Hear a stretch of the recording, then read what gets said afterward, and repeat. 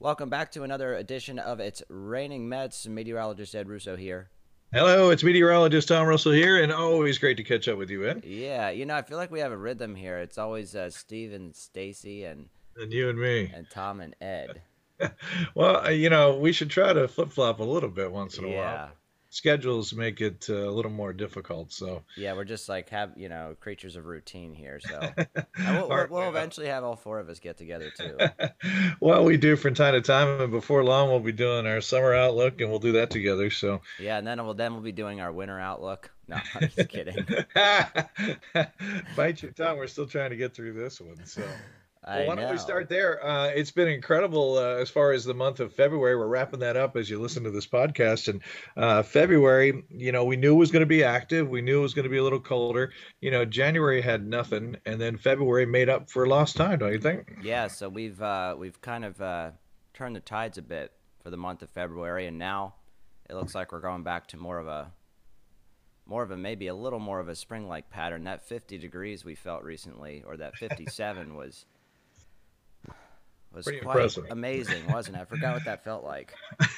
Well, let's not gloss over February here No. because, after last winter and when we have 5.1 inches of snow, barely nothing. And now February, folks were like, wow, it just keeps coming. And that's much more of a typical February. Now, we were way above average snowfall wise. So I think 19.7 is what we had for the Hmm. month, just for the month of February. So altogether, we're at 36 inches for the season, and an average season for us is only around 30, 31 inches. Right, and I know there are some people thinking are I got asked this by a few people. Uh-huh. Um, they were asking it, how's this ranked to record snow for the season? I'm like, nowhere close. Yeah, no, It's we're hard. nowhere near it. We've had a lot of active storms that have given us a few inches here, a few inches there. Two that were decent size, close to 10, but Right. not any of the years where we've gotten, not like any of the Blockbuster. years where Right. we've gotten like 2 feet Right. twice or three times. Yeah, our memories are kind of short, and the last two seasons are a little bit meager. So when you see a season like this, and really concentrated literally in the month of February. Hmm. So Yeah, and some people have seen an historic winter like Texas, for instance.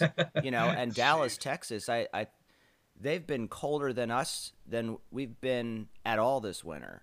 I mean, it was Yeah, as amazing far how as far that cold went south. yeah, but the trade-off is they get to be 80 degrees the next week, so Yeah, we don't I get know. to do that. I know. And they need it. I mean, just horrendous what's been going on down there. It's been, they're saying that, if you likened it to a hurricane, it would be the devastation of a Cat 5 over a much wider area of Texas. Yeah, it's sometimes we don't think about that certain areas of the country are built, the infrastructure is built for certain types of weather that they usually expect. So when Sure. you get something that's unusual to that magnitude, I mean, it's crazy how some services and necessities become unavailable. Yeah, literally not there. And the big one in this case turned out to be water. And for a lot of folks, it was water damage. And, in new homes, and I know for a fact in Texas, you have to have the sprinkler system put in. So what happened when they lost the heat for a period of time, those sprinkler systems froze and they burst. And that's what caused a lot of the water damage that we're seeing. There was incredible pictures. There was one that stuck out to me. It was a kitchen, but the overhead water had poured down and it was frozen in a waterfall type setting, like in the middle of the kitchen. Hmm. It was crazy. It was Yeah. crazy. So that was a lot of the damage was frozen pipes and then that water bursting and causing the water damage. And there were people actually taking the snow from outside and melting it to use as water. Wow. And they Wow. had all of this water around them, frozen water. And they obviously couldn't use it. I mean, just finding enough heat to uh, In melt Texas, think the about snow. that. Yeah, in Texas of all places. That's crazy. There are people struggling just to find water. So it really does go to show how fragile, uh, The our infrastructure lives and can be yep.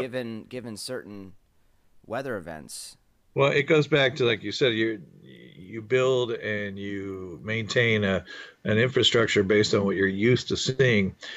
In this case, houses don't have as much insulation like you would winterize for a winter. Businesses the same. So yeah, there was just not that, and they don't have snow plows and salt trucks, and especially the smaller places like Dallas had some, but not Right. enough to keep up with it. And then Um, and then the politics of it all gets into the idea of should we have the infrastructure in place to deal with an event that may only happen once in your lifetime. right. So that whole debate, it's not as easy as people may are made to think. I mean, I know we like to instantly go to the blame game Sure. with a lot of these things, but stuff happens, and you can't think about everything. Even in our society today, when we're technologically advanced, you can't Right. be prepared for everything necessarily. Well, just think back to what I mentioned with the sprinklers being mandated now. Yep. So you go back, the last time they had that kind of cold, I think it was 89. Is that sound right? Yeah, sometime You around go there. back, so probably those regulations didn't exist. So now you have, because of a new regulation, a whole new kind of damage or potential damage with these sprinkler heads freezing, in this extreme cold. So, that goes back to what you said. It becomes political because there was a policy put in place that forced new homes to have these Right. sprinkler systems. So, you're right. It's much more gray. I mean, that those were put in with good intentions to, fire suppress, and now here we are in a cold situation that nobody banked on. But I think this is where we need to come in together as the weather community and say, hey, look, these things did happen in the past. They happened in '89. Seems like a long time ago, but by weather standards, it's not that long ago. So I think as we move forward, we have to prepare for every eventuality. Maybe not put all our efforts into, cold. You live in Texas, obviously, but knowing that, hey, every, like you said, maybe 5 or 6 years, we're going to deal with extreme cold. And what do we put in place when we know? Because we have the point now where we know it's coming at least a week in advance, right? Right, right. And it was well So, predicted. yeah. It was well predicted. And that's another thing that, I think sometimes fails between the person receiving the forecast information and the forecaster. When something is well predicted, if the Uh-huh. person experiences something bad, they interpret that as the forecast being wrong. Correct. It's like, no, we said this was going to happen. We said it could be bad, and they misplace their misfortune with the fact that they must have received bad information. You When know, in fact, they probably didn't prepare properly, or like you said, maybe they just didn't take it seriously. right? And sometimes it is just as bad as we say, and they, the interpretation is correct, but. In all these situations, hindsight is 2020. It's so easy Right. to see something happen and then see what you should have done. I mean, that's the whole point behind lesson learned. And you do have to learn those lessons. And I think moving forward, they have to say, okay, this is something that could happen, and how are we prepared for it? Because, like you said, if you know this stuff a week in advance, I don't know if you saw, but all the folks who are involved with the Texas Power Grid, which is a little different political setup because they're their own isolated grid, but all the board members of that grid had to resign Yep. because obviously they were ill prepared, and even though they know it was coming, they still didn't take whatever steps were necessary to. I'm Right. not saying they could have prevented everything, but like you said, maybe people could be better prepared. Yeah. It's. I'd love to have more of the conversation. What can be done to prevent it in the future, rather than just instantly go after somebody. Right. It just and people like to they like to it's a way for people to elevate their own sense of self-importance, to immediately criticize somebody else and not Right. actually have a discussion where we could improve in a healthy conversation and figure out how to fix this down the road. It's immediately that person's at fault, and when you Right. admit that, you feel better because you're like, I didn't do anything wrong. Because you're off the hook, It's right? human instinct to do that. It's a way we protect our egos. We all do it. Yeah. And we all have an ego to an extent, but we got to put those aside for the bigger picture. And in Right. today's political climate, we just don't do that. No, it's not an easy thing to do, but Right. when you see somebody able to do that, you're able to recognize good character in that person. Right. So So let's talk about recognition. And in this case, I want to transition to pattern change. And this is something that, I think you learn over time as a forecaster. So when I say pattern changes, we have patterns on large scales that may be decades long or a year long. But in this case, when we look at seasonal stuff, I always look at that 3 to 4 week pattern that tends to change. And I think this year's been kind of textbook when you look at January for us. It was nothing. I mean, it was quiet. We were in the 40s. It was a pretty nice January until the very last day when we got into that snowfall on the 31st. But then a very distinct pattern change for this active, cold February. I think we, saw that coming pretty well. And now we're making that next transition, and it seems to be kind of going with the calendar, which is fine. As we transition to March, that wholesale change, we're going to put that really cold stuff behind us and put those active pattern behind us. Do you see that too? yeah, so this is an example of March coming in like a lamb this I'm year. okay with that. Yeah. Yes. Yes, and a bit warmer. So when I say warmer, we're kind of getting back to, average highs. So we're going to be at or above average. But I was just looking at some of the early March stats, and it really looks like we could be quiet for Hmm. 7 to 10 days. I mean, no precipitation. So very dry, very lamb-like, as you say. Yeah, and March is one of the months where it's not uncommon where we see our first truly warm day. You know, Well, I, we kind of felt that just a couple of days we ago, did, but I'm talking about like warm day. I'm not. like I mean, I 60s, don't see 70s. that, but I'm just trying to keep some Right. light at the end of the tunnel here. I see a lot of winter weather lovers Yeah. now, including myself. I haven't said this yet though, but I've seen a number of other people say, "All right, I'm ready for spring." Are you Even there people, yet? even people who are obsessed with snow. Are you So there yet? I don't know. I don't know yet. I think I'm in that like transition zone of still wanting winter, but really missing the warm weather too. Well, and it is a transition. It doesn't happen overnight in the mid-Atlantic. So here's my prediction. I say we're not finished with snow. I think we have one more snow in us in March, but not a big one, like a 3 to 4 inch snowfall. And I see that happening before the month is done. Yeah, and I think that storm could very well have a mix with it. Kind of. Well, that's a good point. Even our big storms this year have had some kind of mix Yep. play out within it as well. So you're on board for one more snow. Yeah, and it's interesting how these storms seem to play out the same way. But when you're in a like this year, this just the storm track was very unique to this year, and with Yep. the current weather pattern, these storms in any given weather pattern will tend to take the same track. So And that's we've seen a lot of that. yeah, we've seen a lot of that. So whenever you're looking at a weather event, it's always good to analyze, well, what's happened so far this year, and has the pattern changed so much where we're definitely not expecting a mix. And So and that was never the case this year. And right. people kept asking me, why do you keep saying mix? And I said, because that's how every storm has played out. Hmm. So, I think with these particular storms this year, it's been, I think the problem with the pattern recognition, and this is one of the hardest parts of our job, is that's the key. But sometimes you got to be 2 weeks into the thing before you recognize, oh, this is the pattern. Or You know how what I it mean? plays out. Yeah, and it's only a 3 or 4 week pattern, so it takes a little while to recognize it and then apply it. In case in point, last was it Sunday we had that overperformer? No, it was Monday. Monday into Tuesday. Typically a west to Yeah, east Monday. system that moves quickly like that doesn't drop more than 2 inches of snow, but surprise, it does. Well, you and Um, I remember we touched base on the Sunday before the Monday, and I totally agree with you. And you were talking like a coating to 2 inches, and then you get up in the morning, you're like, what are the dynamics going on here that A leaves this thing linger longer than it should, and just as you mentioned, overperform.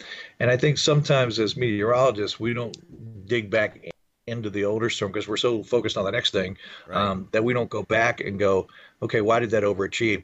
And what I looked at this year, there was a couple of storms where I think I underestimated them. So I probably should have recognized that in the pattern. In other words, like you said, what's happened so far this year? Okay, the west to east ones are overperforming. whether they linger longer or they have a little more moisture than we anticipated. But I think we as meteorologists need to do a better job of learning from those things, even while we're in them, Yeah, because absolutely. See, hindsight's 2020. And with this, particular system, I'm not sure it really lasted longer than expected. More or less, it right, just had a heavy thumping of snow. I mean, right, really heavy. really heavy. And those are, those little mesoscale events. So mesoscale, I mean like a very localized weather event, Hmm. atmospheric setup. They oftentimes don't come together until you're almost witnessing it happen in real time.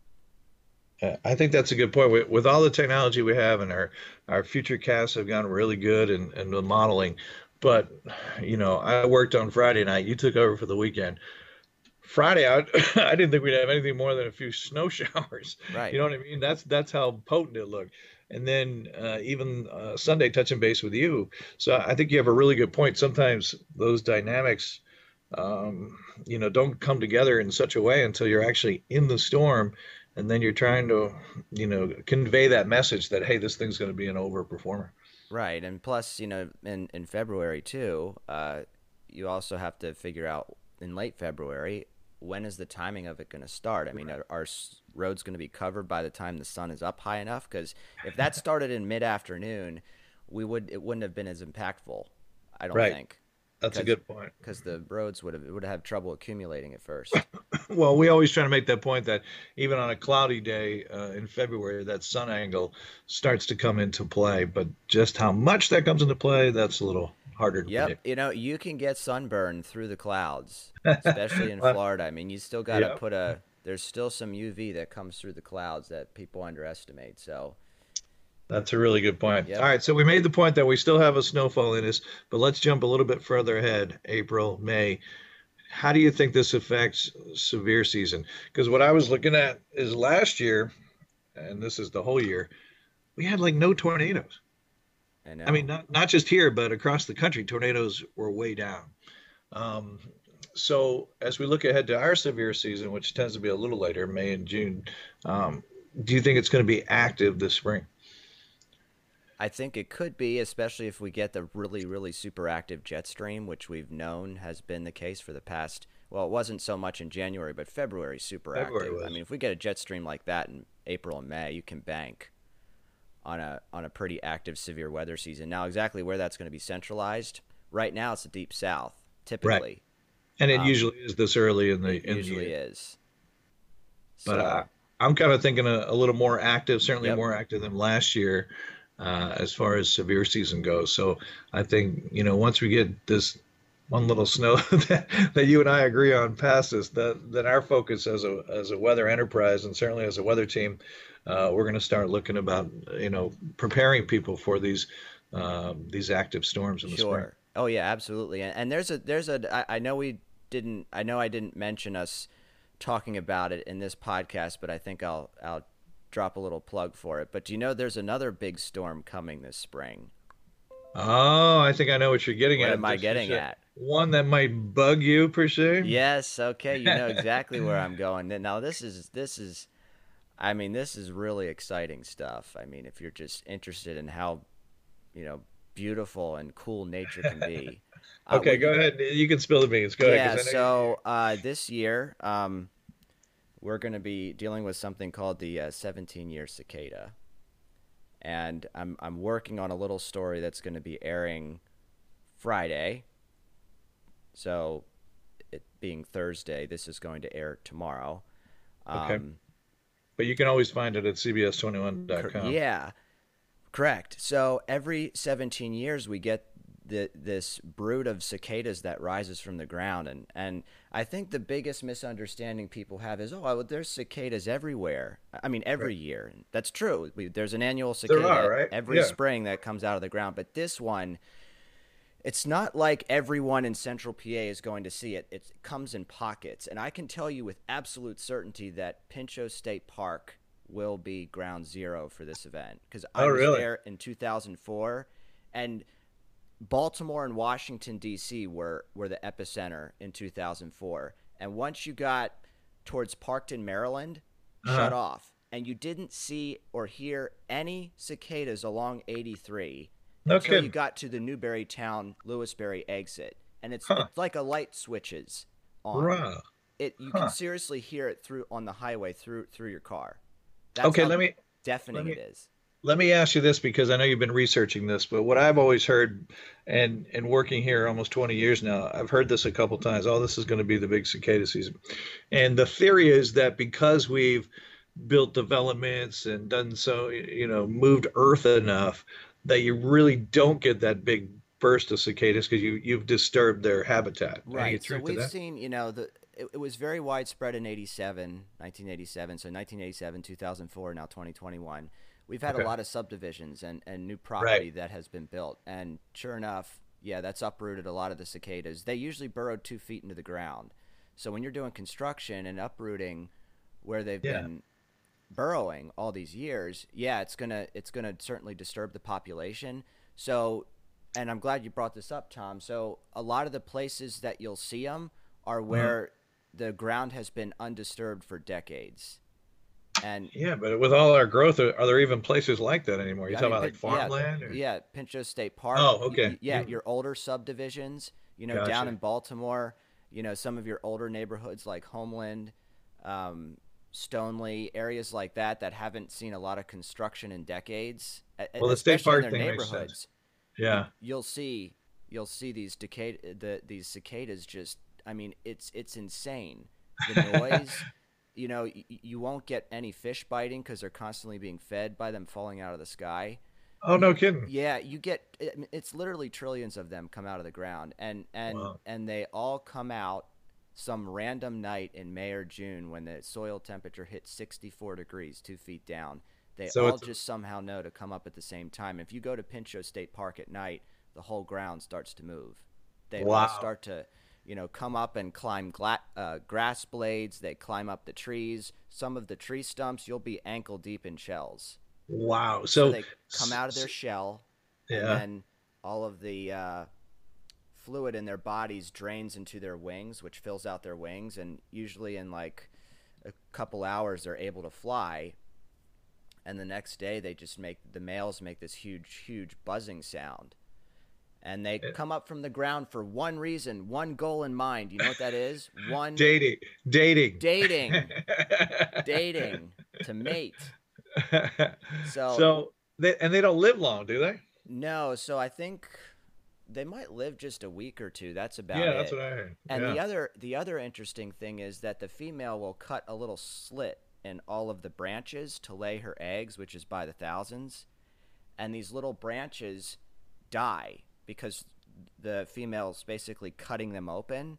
Uh-huh. So where you see the cicada swarms the most abundant, the trees will start to turn brown, almost like fall. In No kid. Yeah, in June. So when you go to Pinchot State Park, you'll notice there's a lot of change in tree color, and it's called flagging, where all these cicadas just basically take these smaller branches where the leaves die, and then they fall to the ground, and the cicadas go under, For and another 17 for years, another right? 17 years. So So again, I know there's people that see these every year. We see them every year, but this particular swarm, you just have to know where to go. so the state park things that makes a lot of sense because it hasn't been disturbed. So Pinchot is one that you're focused on, but just about any of the state parks then? Um, I do know that Pine Grove Furnace is a hot Mhm. spot. Okay. But your older subdivisions, especially Northern York County will be a lot more interesting than the southern part of the county. Wow. So yeah, it's definitely sporadic, and a lot of these cicadas, they like tree lines, so not deep into the forest. It's like the edge of the forest, Oh. and that's oftentimes where your soil temperature is gonna be higher because it gets more sunlight. Uh-huh. So yeah, you'll see it in Baltimore all over. You'll see it in D.C. That's really where the epicenter is going to be. Then once you get north of the Mason-Dixon, it's more spotty. But where it's at, it's absolutely crazy. I mean, it's insane. Wow. Now you It's got me looking forward to it. Yeah, Um, yeah, and I know where to go. I know exactly where to go. So I'm very confident that Pinchot State Park is going to be an amazing sight to see. It really well, is. you're I mean, nature's amazing. You heard it here first. Ed says the ground will move. But I like how it's tied to weather. 64 degrees, Yep, 2 feet under. very precise. Yeah. I mean, they're almost better meteorologists than us. They don't even need the thermometer. They just, yeah, it's 64. Time to Let's come out of the go. ground.